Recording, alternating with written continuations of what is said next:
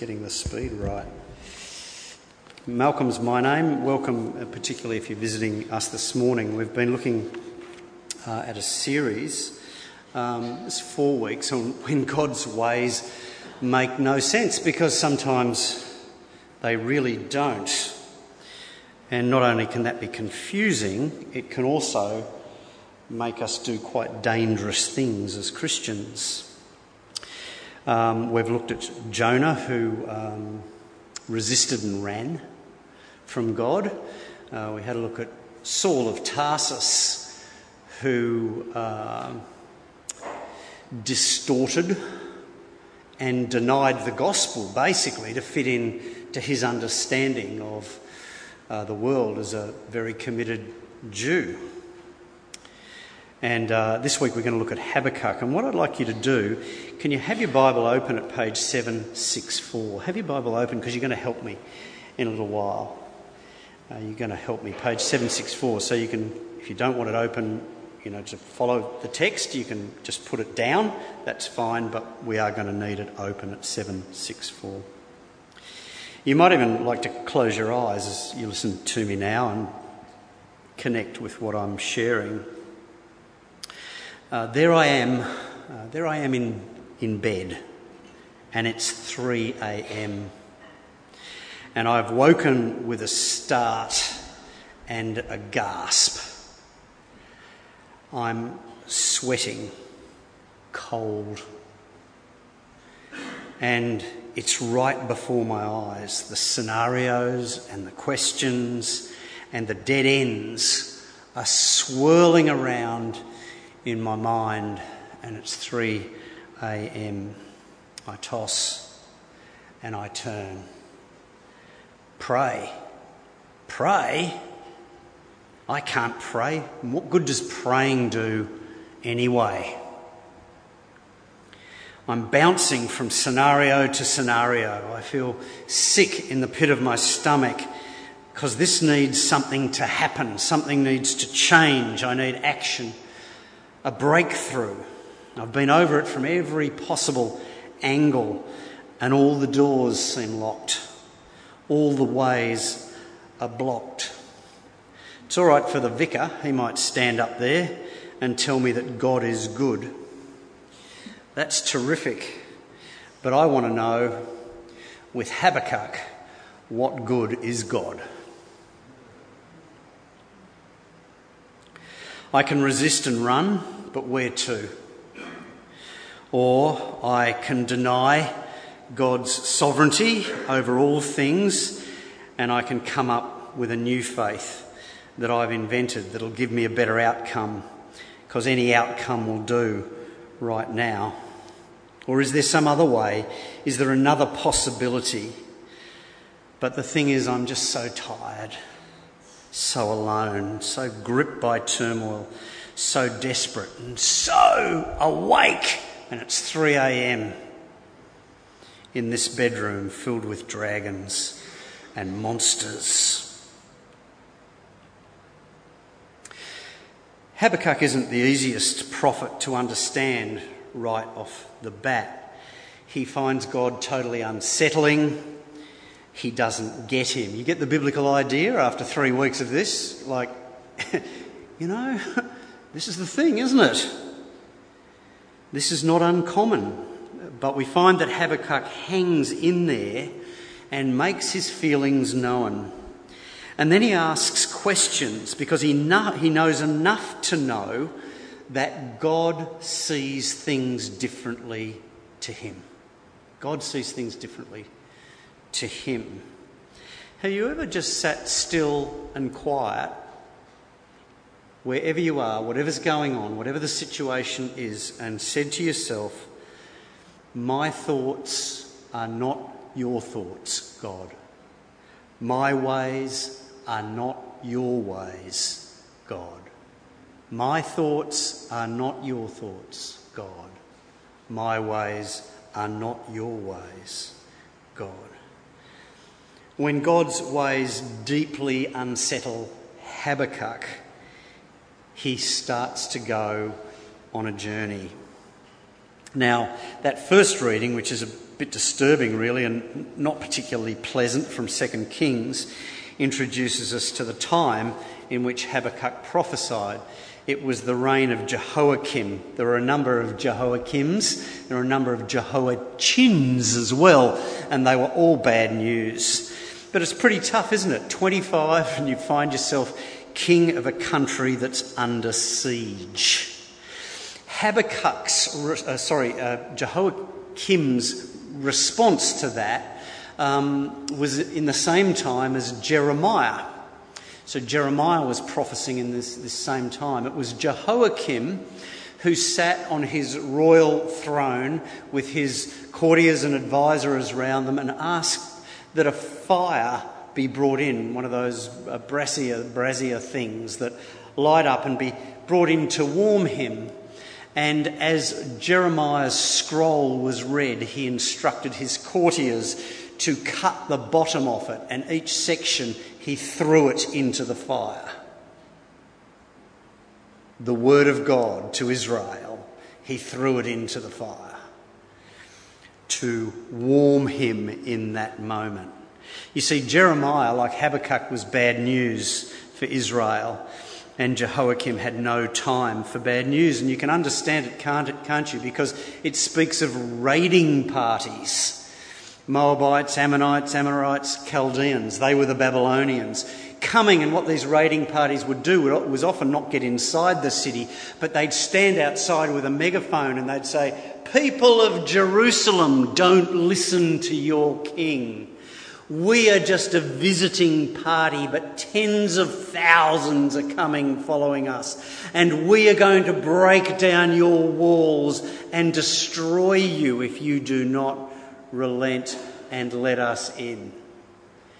Do not believe anything your king says, for we have come and you are ruined." We discovered in the text that Jehoiakim had actually done a deal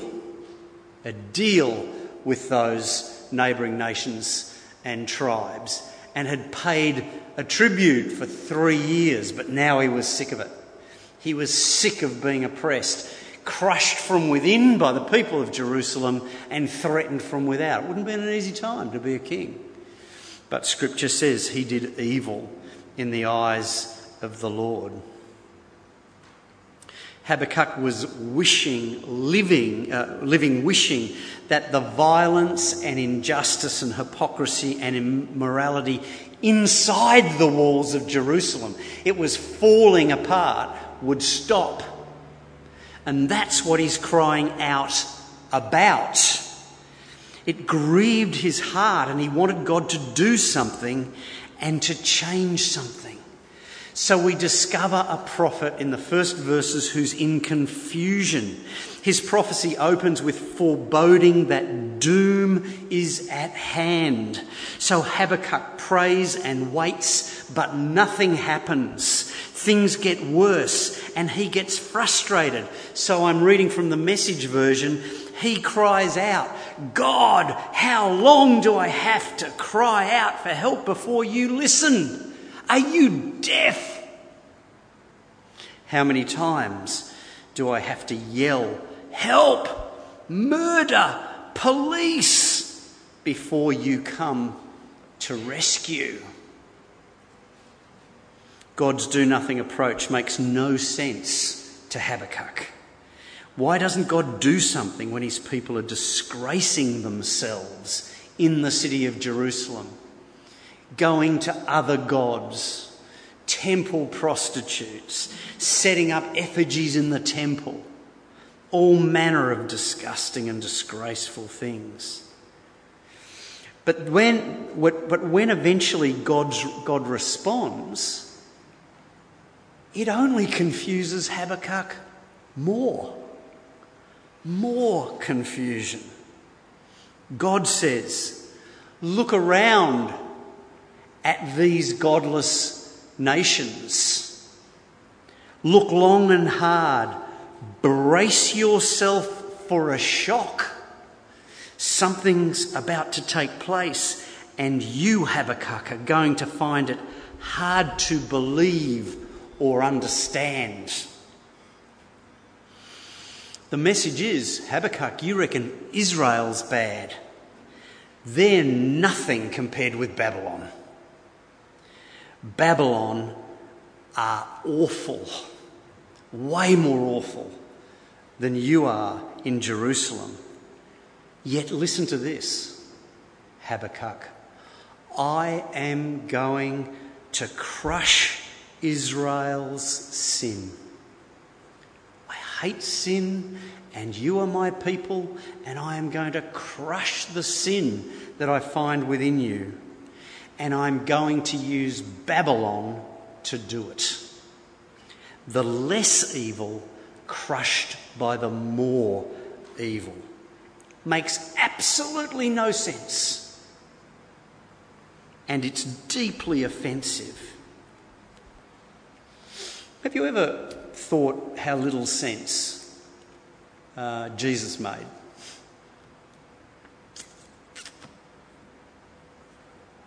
It was interesting sitting up there in Galilee. It was beautiful. Thinking to myself, why did you spend so much time up here? And it really dawning on me powerfully for the first time how offensive Jesus' teaching was to people like Jehoiakim. Things like the first shall be last. How offensive. Unless you become as a little child, you'll never understand God. The greatest will be the least. Wash one another's feet, and in so doing you do the will of God. Lay down your life for each other. If you want to win, lose. Blessed are those who mourn. If I don't leave, nothing will happen. But God was cracking open Habakkuk's soul by confusing him more and more and more. Yes, he could resist and run, or he could distort and deny, or he could stop and tremble, tremble, tremble. Habakkuk's, like mine, is a soul that said, this is the right way. A soul that said, I know best. A soul that said, God, what do you think you're doing? A soul willing to judge the judge.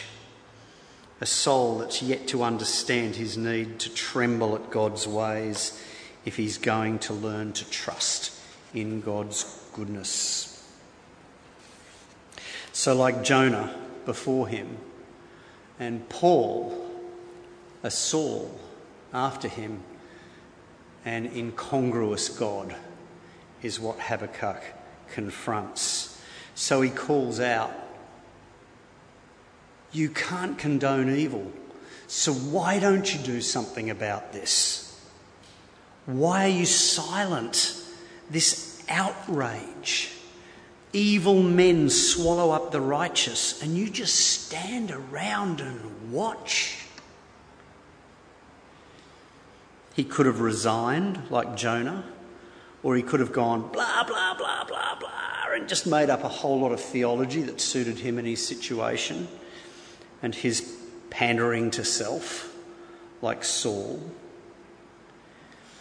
But in amongst his but why questions, why questions, his 3-year-old questions, Habakkuk declares 2 absolute personal convictions about God. God, I know you keep your promises, and I know that you're holy.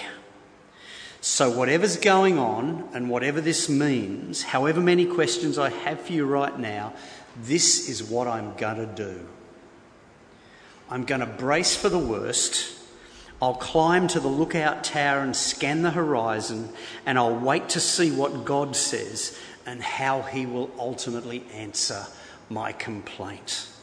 This is what he actually does in his deepest despair and confusion. It's not arrogance. He's not sort of sitting up in his tower with his arms crossed. No, he's genuinely shifting from complaining to waiting. He's open to new insights about God, about himself, and about the circumstance. And eventually God does speak. And we see 4 things about God's ways. God's ways. The first is in chapter 2, verse 2 and 3. God indicates that his plan is always unfolding in time. You know, long time, short time, but it's always unfolding. So don't fret and despair. Psalm 37. Do not fret because of evil people, because it only leads to evil, the psalmist says. Do not fret and despair. Number 1, the plan's unfolding in time, he says to Habakkuk. Number 2, so wait and listen, sure of my faithfulness and my character. You think you know who I am? Well, keep holding on to that and wait and listen. Number 3, sin and evil are things that I can use, saith the Lord. Sin and evil are things that I can use.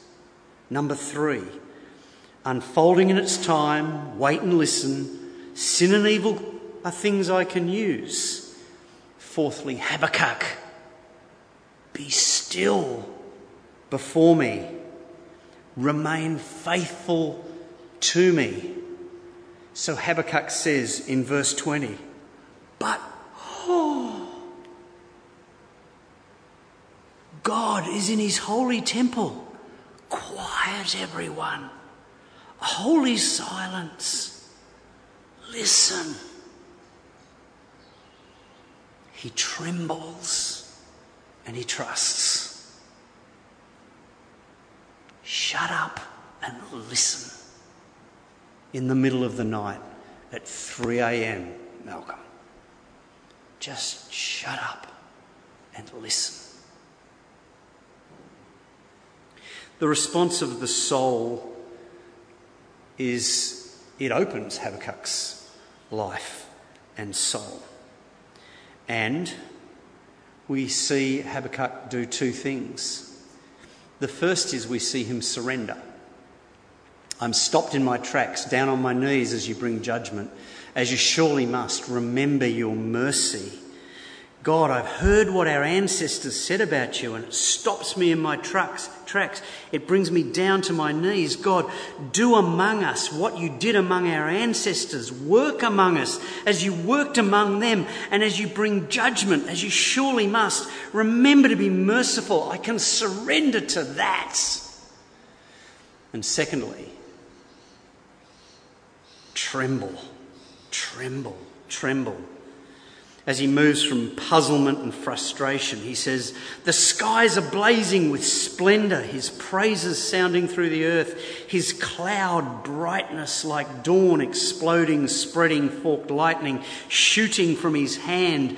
What power hidden in that fist? Is his revelation from listening.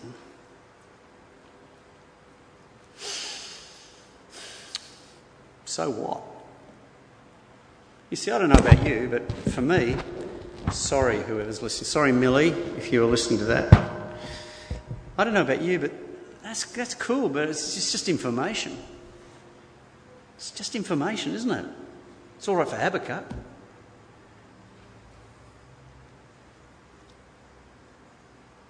God's incomprehensible, he knows what he's doing, shut up and hang on, yeah, I get that. But you know, if that's all there is, to be honest, I remain pretty untouched. But then there's the bit at the end where the terrifying God somehow comes near to Habakkuk's heart. Do you need that? Do you need God to come near your heart? The final verses of this little book lead me to want to not let go. Okay, I won't let go. So if you're on page 764, can you help me? 764. I'll read verse 16 and then let's all read it to the end. I hear, says Habakkuk. I've got you, mate, I hear. And I tremble and my lips quiver. Rottenness enters into my bones and my steps tremble beneath me. I wait quietly for the day of calamity to come, not upon us, but for the people who attack us. And together we say, though the fig tree does not blossom and no fruit is on the vine, though the produce of the olive fails and the fields yield no food, though the flock is cut off from the fold and there's no herd in the stalls, yet I will rejoice in the Lord. I will exult in the God of my salvation. God, the Lord, is my strength. He makes my feet like the feet of the deer and makes me tread upon the heights. And it's all to the leader of music. It's praise, it's a song. It's sung partly as lament and partly in joy and hope and expectation as praise. That deer is not the deer as you know it. That's the surest footed animal on the planet. That's what his feet have become as he puts his trust in the Lord. I want to finish with an example of trembling but hanging on from a brilliant old Bible teacher. Walter Brueggemann has been around for a long, long time, and what he's referring to here is Habakkuk's situation, but in the New Testament. The people who find themselves in his situation, those people who Jesus would come near, lame, paralysed, lame, goodness me, even dead. Listen to this. It's about a minute long, what Walter Brueggemann says. To listen carefully. We might need to turn it up, Jane. It's the computer slide. You might not, don't deafen us, but just if you do, it's the computer slides there. But the other thing to observe in the stories of Jesus is that Jesus deals with many smaller disorientations of blind people and lame people and lepers and poor people, and in the case of Lazarus and Jairus' daughter, dead people. Just dead people, you know. And what you notice in those narratives is that the needy person or the family of the dead person come up and summon Jesus to come into their life or into their house. You remember the blind Bartimaeus in Luke says, "Son of David, have mercy on me." So that's a very small prayer of lament. When I was in seminary, I was taught out of the tradition of St. Augustine that God takes all initiatives, prevenient grace and all that stuff. But it's not true. If you look at the way those transactions work with Jesus, the needy person must take the initiative and must summon Jesus into the transaction. So I want to suggest that psalms of disorientation are basically prayers that seek to mobilize God on the assumption that if you don't summon God, nothing will happen. Got it? If you don't summon God, nothing will happen. Let's pray. Lord, it's so easy to gloss over Jesus' words. Those who seek to gain their life will lose it. Those who lose their life for my sake will gain it, even gain eternal life. He's got to be joking, right? Lord, where am I seeking to gain my life? Where are you working to gain your life? Grinding, toiling, therapizing your life right now to control for success, to get a better outcome. Lord, what might it look like to lose that, to lay that down, and to let whatever's happening in our lives today be a new place of Christian formation? Lord, we thank you for Barb Brand's testimony last week that was ludicrous in its simplicity but profound in its power. Simply, this frustrating pattern of critical communication is getting me and us nowhere. I'll take responsibility to do things differently. But come, Jesus, come. And for each of us in the middle of the night, where we're resisting and running or distorting and denying, Lord, there's no point us faking it in our pain and despair. We either look at Jesus, who has a tear in his eye, or we look elsewhere. We either declare that Jesus is God and Christ, or I declare myself to be God and Christ and get even busier than I already am. Lord Jesus, in your mercy, hear the cry of our challenged, broken, resistant, and sometimes repentant hearts, and fill us anew with your Spirit to heal us and change us. In Jesus' name, amen.